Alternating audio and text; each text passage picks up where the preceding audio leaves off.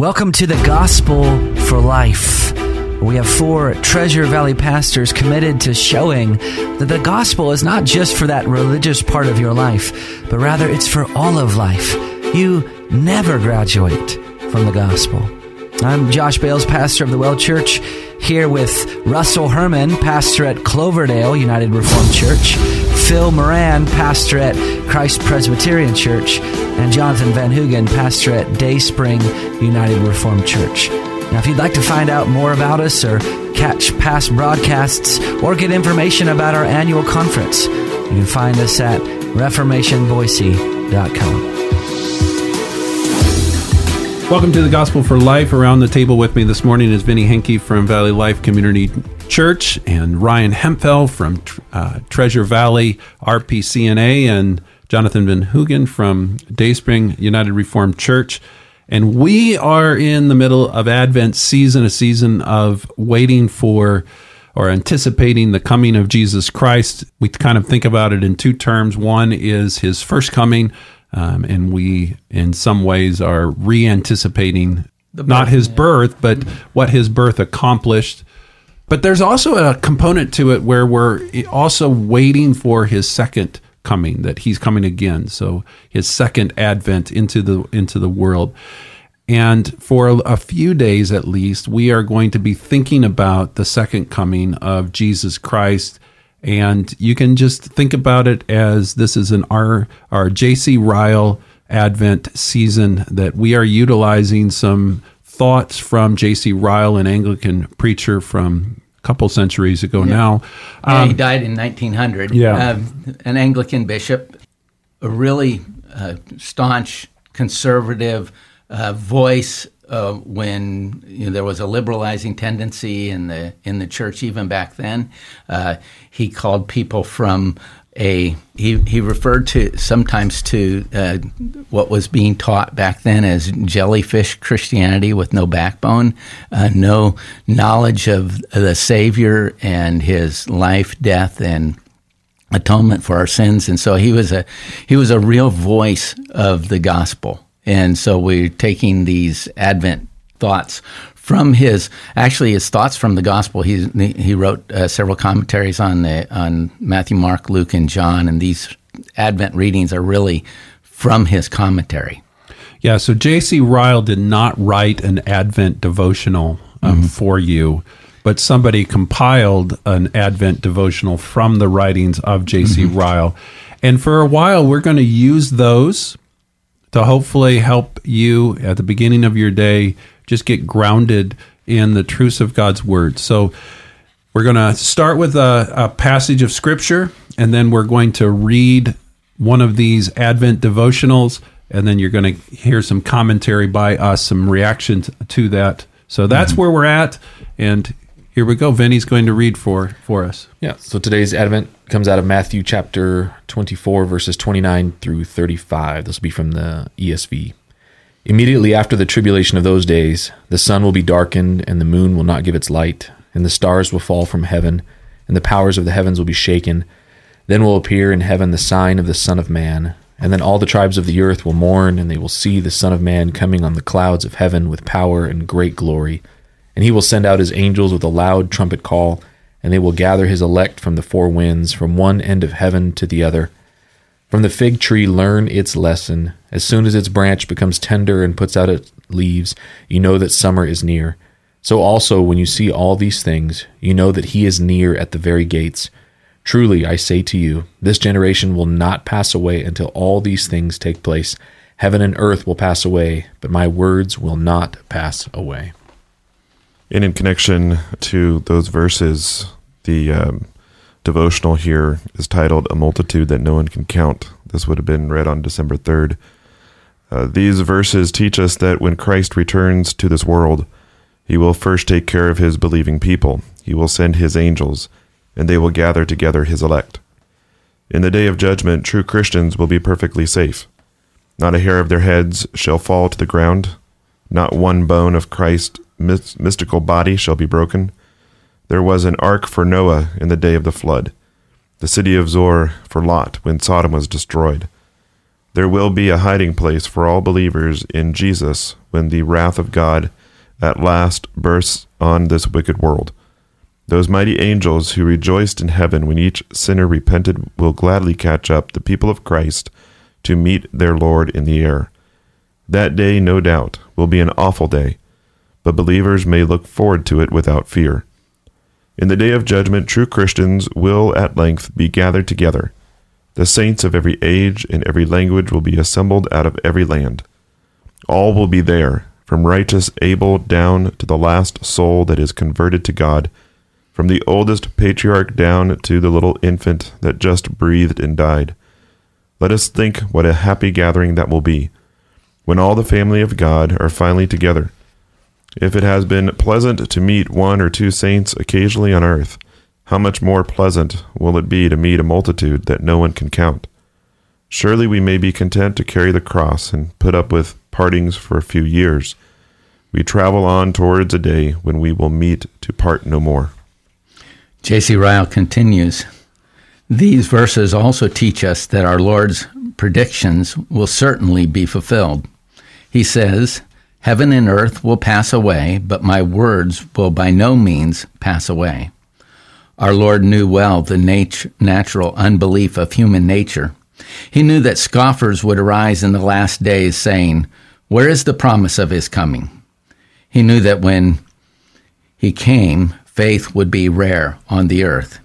He foresaw how many would contemptuously reject the solemn predictions he had just been delivering as improbable, unlikely, and absurd. He warns us against all such skeptical thoughts with a caution of particular seriousness. He tells us that whatever people may say or think, his words will be fulfilled in their season and shall not pass away unaccomplished. May we all lay to heart his warning. We live in an unbelieving age. Few believe the report of our Lord's first coming, and few believe the report of his second. Let us beware of this infection and believe so that our souls may be saved. We are not reading cunningly devised fables, but deep and momentous truths. May God give us the heart to believe them. As we think about the words of J.C. Ryle in these two devotional thoughts, you really have two big umbrellas. The first is this idea of safety, and the second is the concept of certainty. So let's begin with the second concept, this idea of certainty, that God's word is clear and sure and reliable. And we live in a time period where there is a lack of confidence in the word of God. So as we think about, we'll eventually just kind of circle back to the thoughts of J.C. Ryle, but let's start with this idea. Why can our listener be so sure that the truths of God's word will come to pass as God has said them? I think we look to the first advent for our security and certainty that the second advent will happen. If Jesus is prophesied all the way back in Genesis 3:15 as the rescuer who would crush the head of the serpent, and then he fulfills that in his arrival in the incarnation, we can have that same certainty that God will keep his promise that his son will return. I'm not one to count different things. I'm not a mathematician, but years ago, a fellow that was another bishop by the name of Liddon calculated there are in the Old Testament 332 distinct predictions that were literally fulfilled by Christ.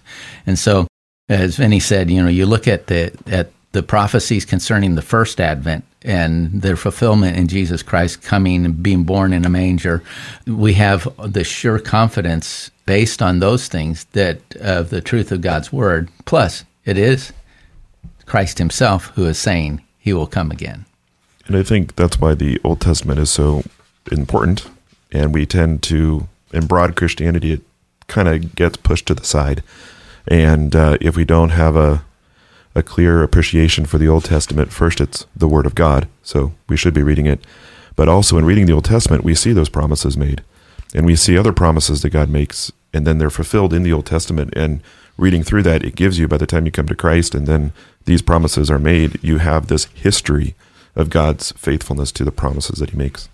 You have so many people that really, I would even throw myself into this, that give very little thought to the second coming of Jesus Christ. That's not on the forefront of my mind as I go throughout my day, that I'm not thinking as I go throughout the activities of the moments of whatever's going on, oh, Jesus could come back today. Mm-hmm. Why do you think that is so often removed from our thoughts? Well, I mean, Jesus' example was to liken these days like the days of Noah. You know, back in Noah's day, people just went about their day. There Noah was for however long, building this massive boat. People mocked him and laughed at him, never expecting things to actually happen. So we can fall into that trap of not purposefully, but we just get into our day-to-day life, and the sun rose like it did yesterday, and we just go about our business. The other aspect of this is not only just the certainty of the Word of God, but it's the safety of God's people. You just mentioned Noah.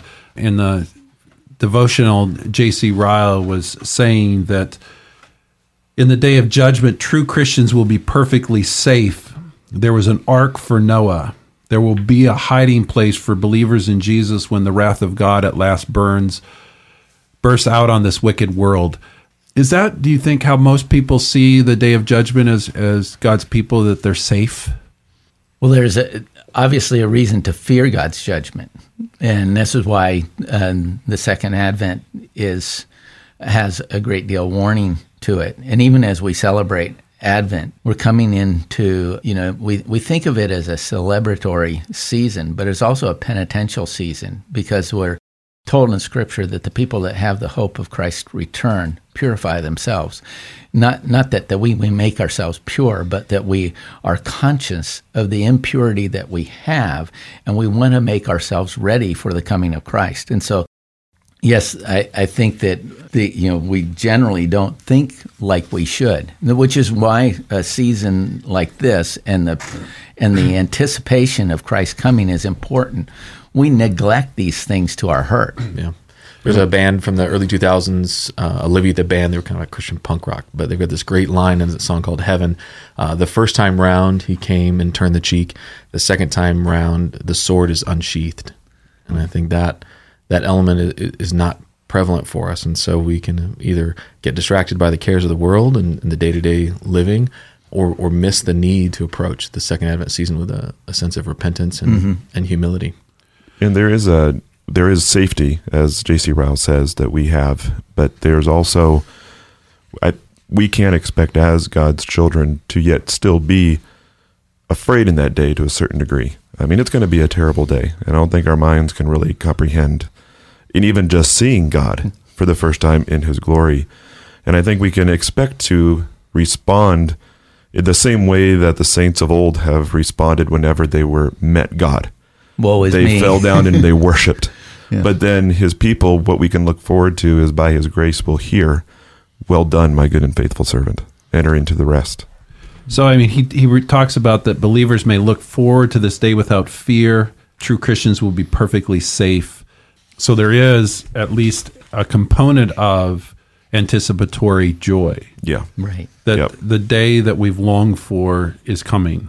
And hopefully those that are listening during this Advent season will say, I know that I'm safe for the day to come when Jesus Christ is coming, because I know the Christ of the first Advent. Right. I know and trust in the one that came 2,000 years ago, lived a perfect life, went to Calvary's cross so that I might experience the forgiveness of God. Well, we'll talk more about this tomorrow. We'll see you then.